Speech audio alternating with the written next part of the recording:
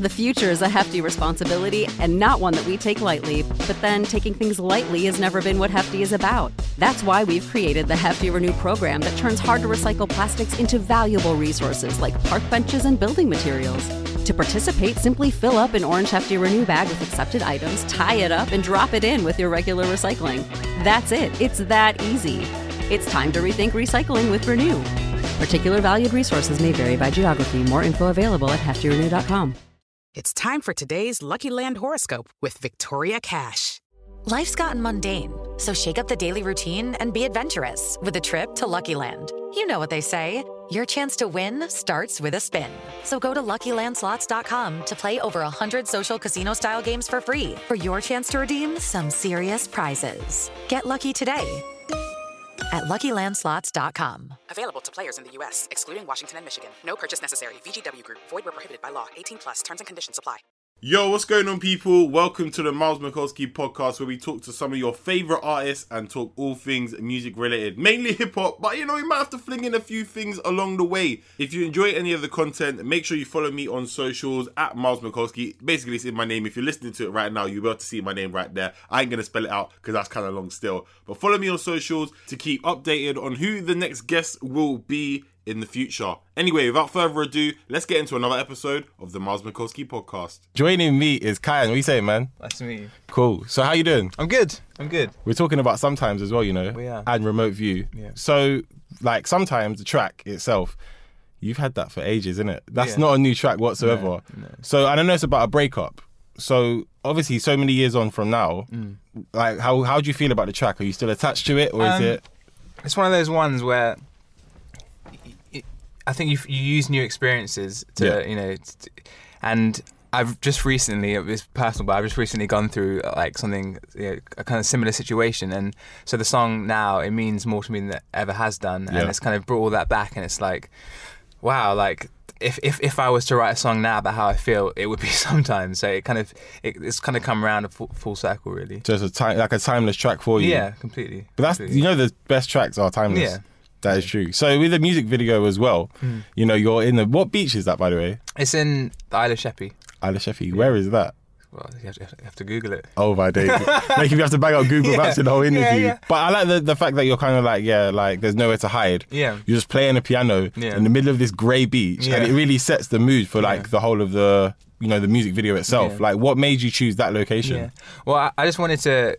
I'd had two previous videos that were kind of quite futuristic and, you know, quite kind of full on, and for this, just because the song was so kind of simple and stripped back, I just wanted a video which kind of represented the same kind of emotion. And yeah, it is about that thing of having nowhere to hide and just being like completely laid bare, nothing to hide behind. Yeah. Yeah. So what other settings would you use if you was to make like another video of it? Oh, I wouldn't.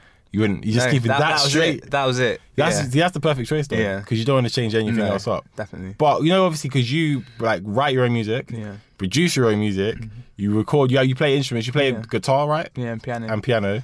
So do you think that obviously by doing all of it together, it makes your stuff more creative? Sometimes not.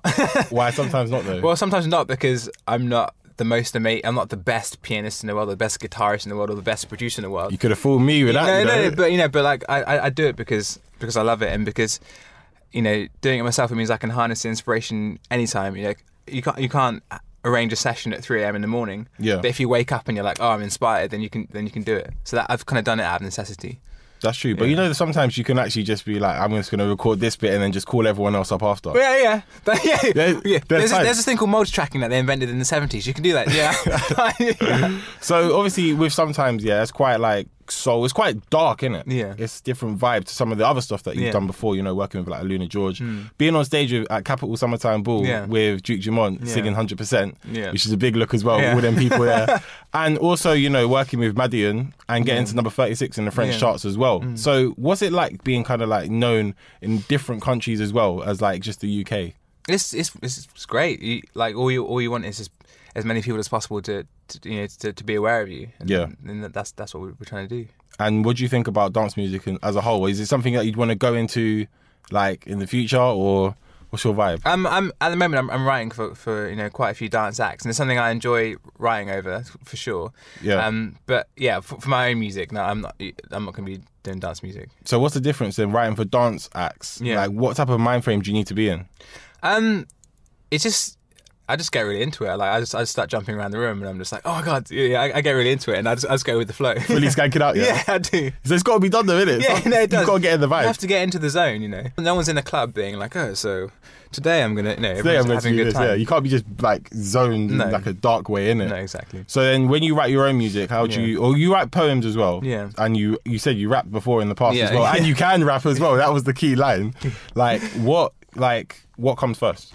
How do you layer it? Do you record an instrumental first, then write lyrics, or? I like to start with a lyric or an idea. So I'll have a title of a song. Yeah. I always write down just titles, things that come to me from conversations or something someone says which I'm like, oh, that's really interesting, and from then I just create the musical kind of landscape around it.